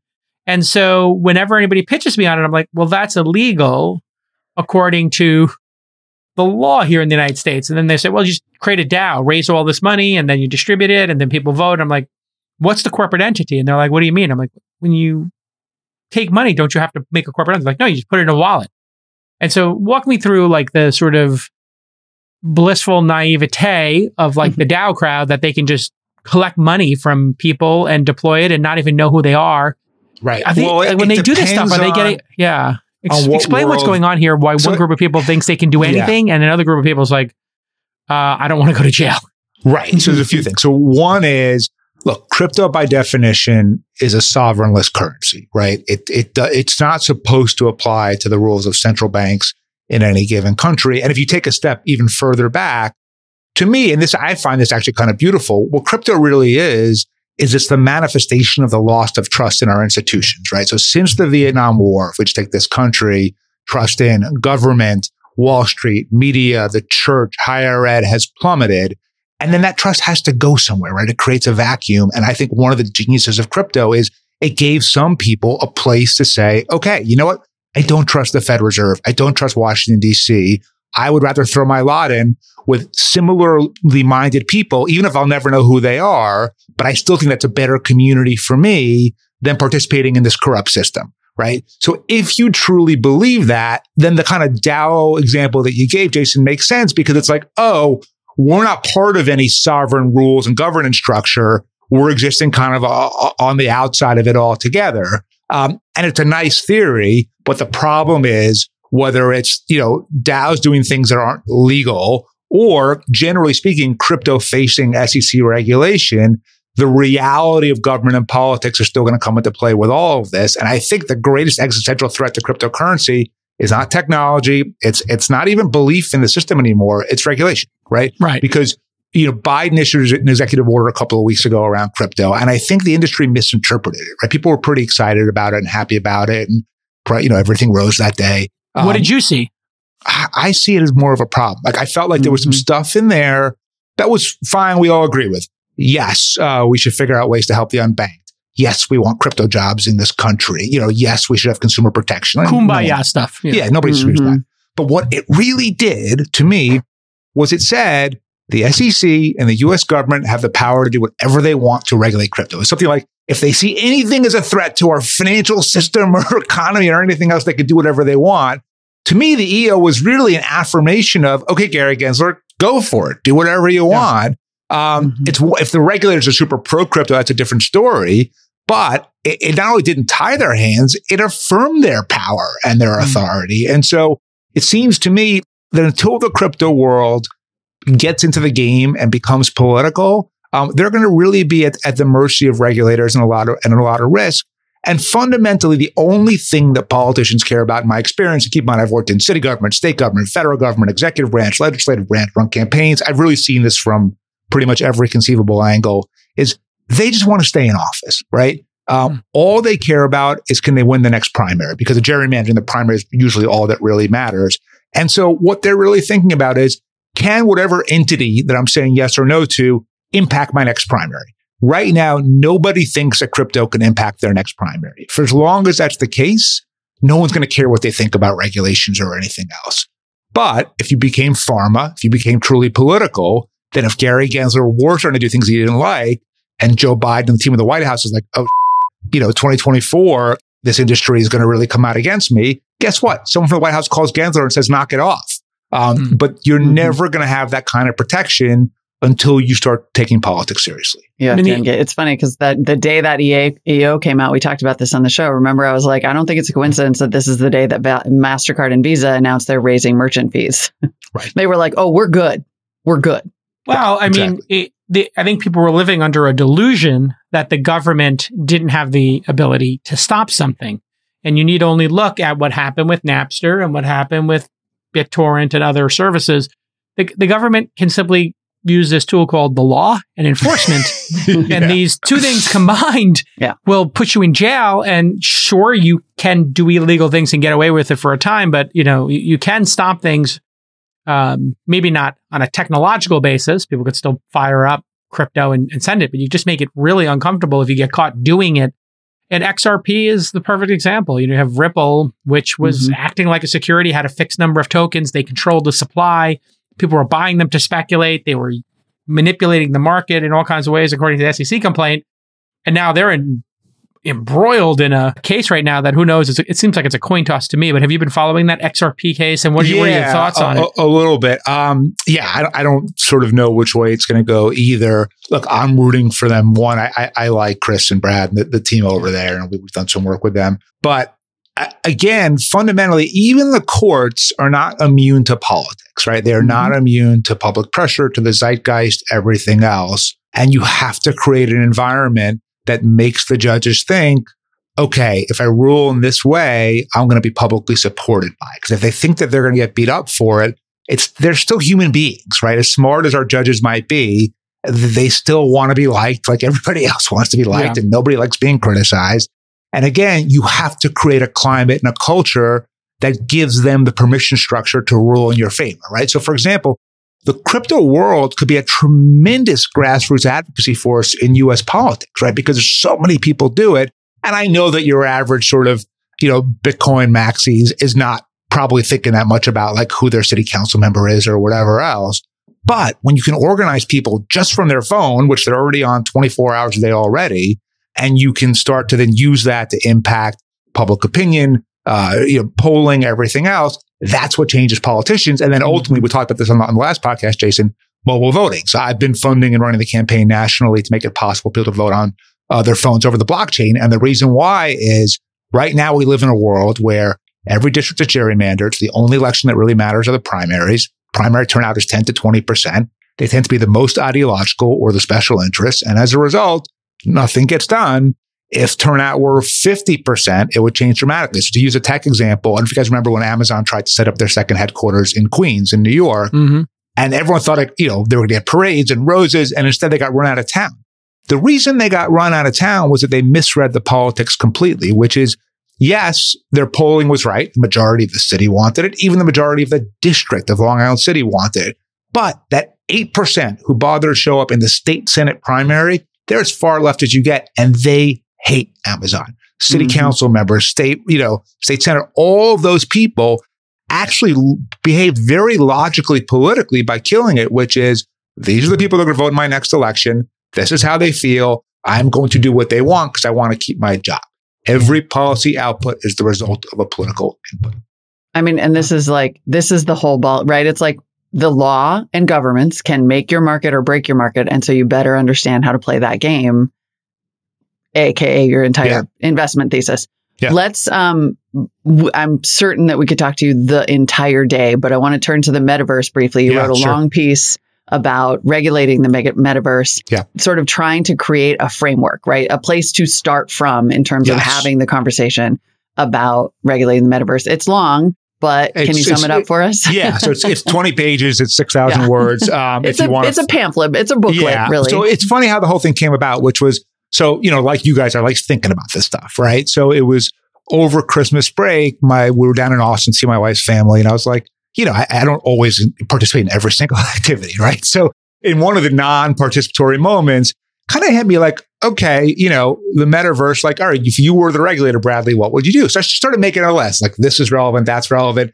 And then when the break was over, I came back and said to the team here, what would you guys do? And I have dozens of people here who are political experts. And so they all gave their opinions. By the time we were done, it was this 6,000 word, 20-page memo. But the fundamental point is this. The metaverse is coming. It's not like yes, it's conceptual right now, but it's going to be here.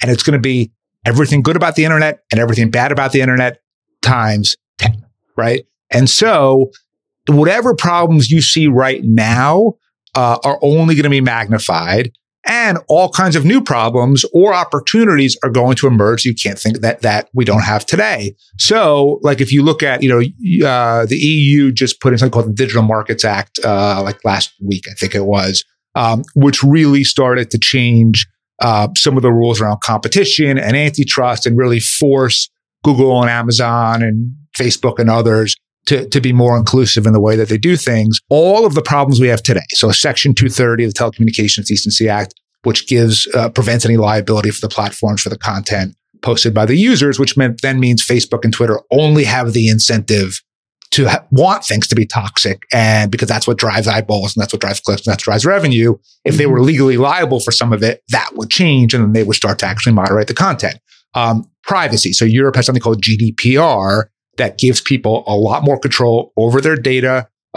Data portability, interoperability, especially in the metaverse, can be incredibly important, because we're going to recreate your avatar every time you go into a different metaverse. That would be nuts. Yeah. So your ability to monetize your data, other people's ability to monetize your data, all of that has to get addressed. And third is antitrust. And we really don't have laws in this country at this point that envision kind of what these tech platforms would become like, and have ways to keep them in line. So, if the FTC has to sue every single time, that's a long process. And Facebook isn't as rich as the US government, but they're not far off, right? So all of these companies can spend an equal amount of money on lawyers as the Justice Department can. So you've got to change the underlying laws itself. So these are all things that should be happening today anyway. I think once you reach the metaverse, all of these problems are significantly magnified. So if you want to protect kids, if you want to try to keep it from just being even more toxic than ever, if you don't want a handful of companies to control everything, which as an early stage investor, I hate, because I don't know about you guys, like I can't invest in anyone that's going to try to compete with Google or Microsoft or Amazon or anything else, because right now they will crush them and the market and the laws allow them to do so, right? Mm-hmm. So I think if you want more innovation and you want more consumer protection, you need to act on these issues right now anyway. And then when the metaverse comes, it just magnifies it exponentially. All right. There you have it, Bradley Tusk. almost an hour, Bradley. We'll have you back on in 6-12 months and check in on the regulatory environment. We didn't even get to psychedelics, but everybody listening will be getting if you go under your seat, there's a big bag of psilocybin for you to figure it out. No, but I mean, briefly, we're getting pitched on a lot of stuff, and it seems like that's another one where the will of the people is driving it, as we saw with cannabis, and it seems like there's, yes and plant drugs are going to flip next. So I am a big supporter of it. I actually just went through a whole ketamine therapy process myself. I thought it was a fantastic How was it? Experience. Really good. I really lozenges or an IV or what? Lozenges. Mind Bloom is the startup that does it. I've heard about this. Mind Bloom is racing through the fantastic experience. However, I have not made any psychedelic investments yet, simply because as much as I like them and believe in them personally, I've yet to see an actual technology company that can have a tech multiple and scale. What I see are like things that would be really good for society and people, but they're retail or they're just not, I haven't seen the business yet that as a venture capitalist, it makes me want to invest in it. But I think you're absolutely right. It's coming. I don't know if it's 7 years or 12 years, but in the same way that cannabis is basically legal everywhere, almost everywhere today, psychedelics will be the same thing. And so this Mind Bloom company does an online consultation. You're suffering from anxiety, depression, whatever, not sleeping at night. You get lozenges that have ketamine and you put them under your tongue.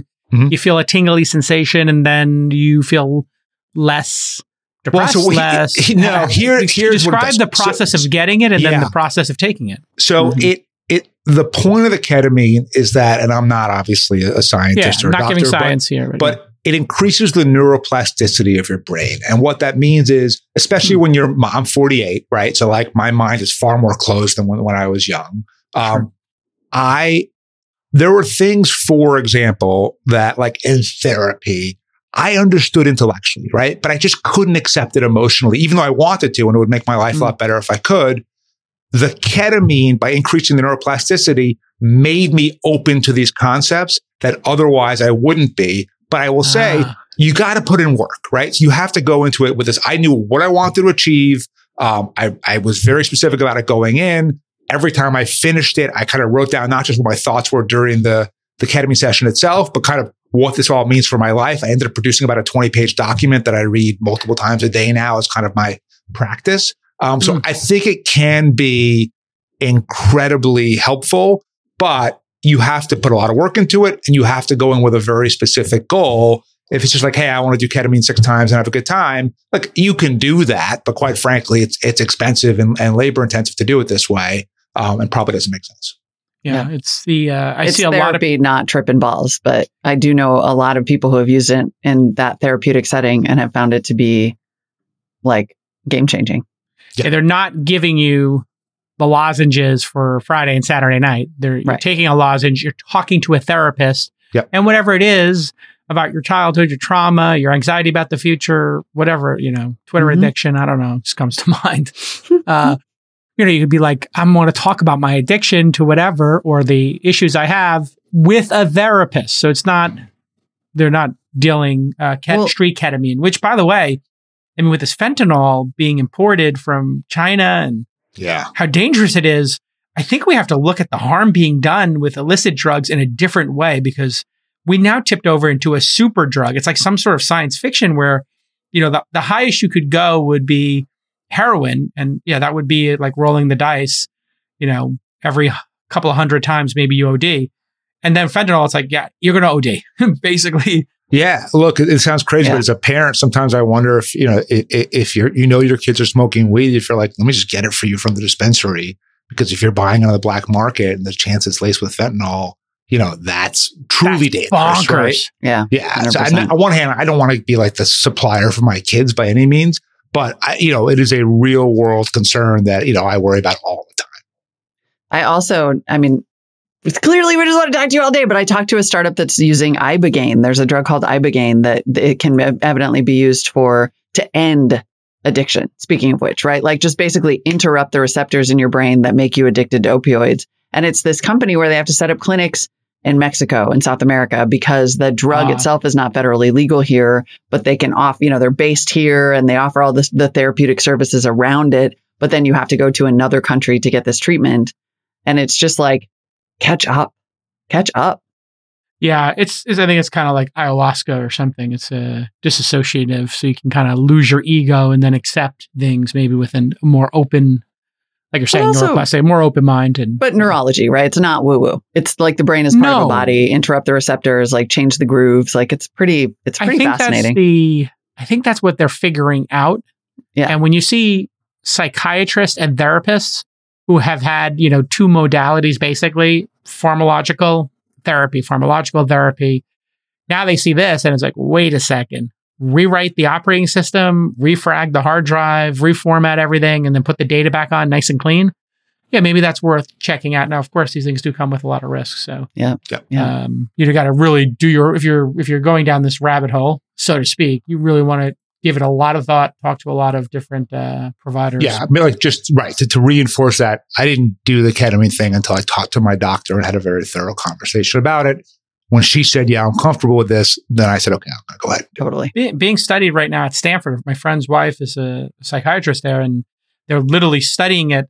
And she told me nothing short of a miracle. Like people who had severe, there's another way to do it, not the lozenges, but like an IV drip of ketamine that is also supervised. And they say they give this to people who are, or they're studying giving this to people who have like depression that is absolutely prior to this been, a death sentence of depression. You're not getting out of this. To a number of people are getting out of it. And so these poor people who are addicted to fentanyl, the irony may be they're buying fentanyl on Turk Street, but they need to go to Berkeley and trip out and reset their brains and get off of the opioid addiction, which is just pernicious and terrible. All right, man, listen. All right. Hey, thanks for having me, guys. Thanks for coming again, Bradley. Appreciate it. We'll talk to you soon. Cheers. And I'll follow up with you on email. Sounds good. See you guys. All right. Bye-bye. Take care. All right. We've given you news. We've given you an incredible interview with Bradley Tusk. And now there's more. There's more. Thick Boy Friday. I saw somebody tweeting about how they watch every OK Boomer segment, which I love to see. So producer Rachel is back with another OK Boomer segment. This time it's Akash Raju, the co-founder of Glimpse. And Glimpse announced they've raised $6.2 million in seed funding on the day of our interview. And just so you know a little bit about what's to come, brands pay Glimpse a subscription fee for their products to be featured in short-term rentals. What a clever idea. So smart. So if you're in an Airbnb, for example, and they have a purple mattress, and you're like, oh my God, I love this mattress, which literally happens to me all the time in Airbnbs, you'd be able to buy it directly from a QR code next to the bed. Are they raising? Maybe we should talk. I don't know. It's product placement in the real world. It's not product placement in a movie. It's in your life. What a brilliant idea. Crushing it. All right. Okay, Boomer. Okay, Boomer. I understood the assignment. Hello, everybody, and welcome to another in real life recording of Okay, Boomer. Today, I have Glimpse co-founder on, Akash. We're actually at Shop Talk. We met here at Shop Talk. This is a really cool convention. Highly recommend checking it out. But I don't want to focus too much on the convention. I want to focus on Glimpse because today they just announced that they raised a $6.5 million seed round, which is really incredible. And I'd love to learn a little bit more about Glimpse. Cool. Yeah. So with Glimpse, what we do is we work with a lot of brands and services and we place their products into short-term rentals and resorts as a way to drive like trial and conversion. So as like an end consumer, it's essentially like you stay in like an Airbnb and the mattress there, instead of it just being like a random mattress, could be like a Casper mattress or a purple mattress. And then we provide like a conversion funnel tied to that. So we're essentially providing the distribution network for the brands and all of like the kind of like conversion and stuff tied to that.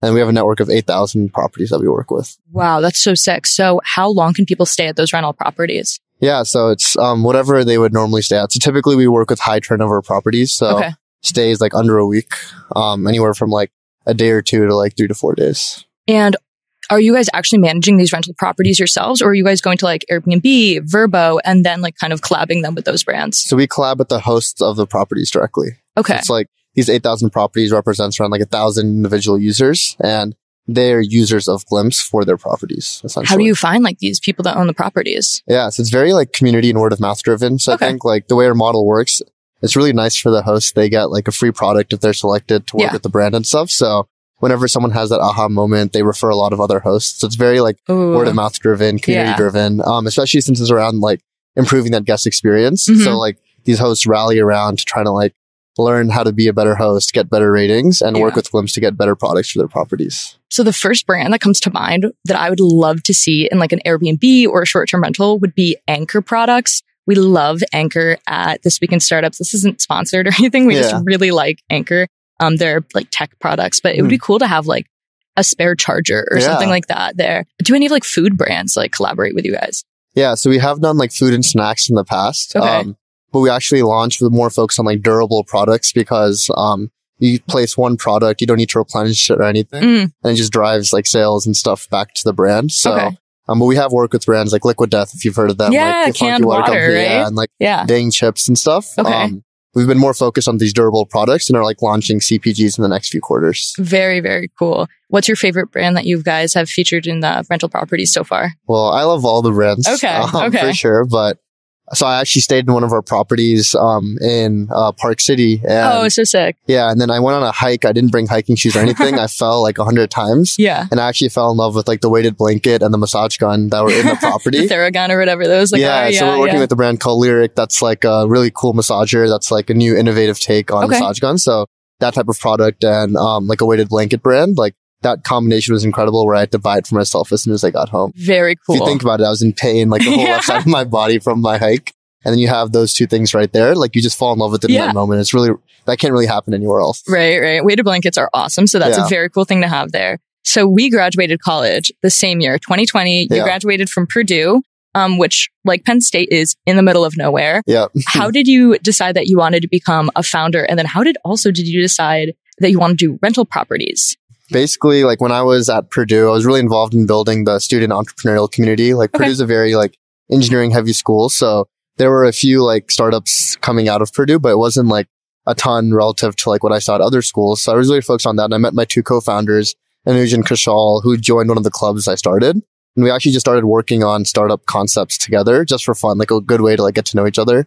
And that's kind of like when I realized that I love doing just like 0 to 1, like just building things, like building something that provides value to users. And one of the concepts we actually had tied to the fact that Purdue is kind of like, like not necessarily like an urban area, was bringing brands to campus to engage with the students. So it helped being in a rural area. Yeah. Okay. That's awesome. And the reason we saw this was I think HBO Max or something was promoting having their services in the dorms, and they brought like a fake Iron Throne. Oh, that's cool. Yeah. And it had like a 4-hour line on campus. And that's when I realized, like there's these students here, like they are the right target consumer. They're just not in like New York or Chicago or whatever.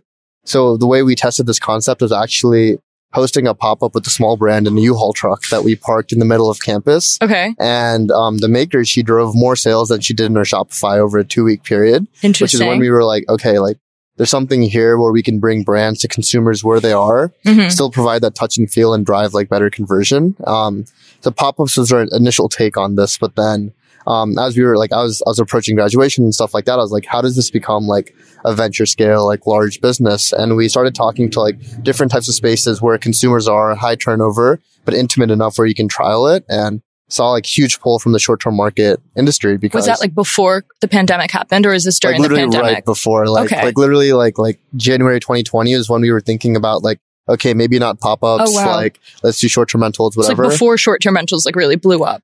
Yeah, I would say that like there was a really strong community, but it wasn't necessarily as mainstream as it is today, but it was still like there was like these strong communities. Like we posted like a wait list online and had like 150 hosts sign up in like 24 hours. What? Like, that's insane. All focused on, like elevating their guest experience. And it was so cool to see this segment of users that just cared about how do we make the people staying in our properties as happy as possible. And so I'm still, I guess, trying to figure out a little bit more about Glimpse on the user standpoint. So if I wanted to like stay at something that like Glimpse had like products in it, I would still go to like Airbnb, right? Like I wouldn't necessarily go through Glimpse to find these hosts. It would still be like on that platform. Yeah. So today, like Glimpse is primarily like a B2B platform between the brands and the properties. Okay. And then the point of discovery is in the property itself where, it's like you just so sometimes you like wouldn't know if you're in Glimpse. Exactly. Okay, there. That's so crazy. Yeah. And then like, I mean, part of the long-term vision is to build that consumer layer where like Glimpse is like equal to discovery. It's like when you think about like Glimpse, it's like, okay, there's products around me that I can discover. But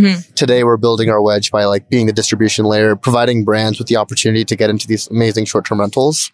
And then the guests staying in there can really engage with the brands, fall in love with it, etc. So how do you know like a brand's up for sale? Is there like a QR code next to like the weighted blanket or something that they can scan? So it's really focused on like discovery and learning more. So there's a QR code with the product that just like lets you learn more about like the massage gun or the mattress or whatever. And then when you scan it, we actually integrate with like the brand's e-commerce system and their email marketing tools, where it's like a direct conversion funnel where if you really loved it, like you can just scan it and like purchase it directly. We use like unique discount codes and like email captures to attribute it. Or you can like leave your email and then like the brand will probably like engage with you again like after your stay. Okay. But what we've seen is that when someone scans that QR code, they're like truly at a point of really high consideration because they love the product so much that they did want to learn more. Okay, that makes sense. And do the Airbnb people or the hosts have to pay to use Glimpse? No, so today it's actually like an application basis. So they like apply to join the Glimpse platform. And once they're there, whenever we work with the brand, we launch the offer to a specific set of properties that fit the criteria.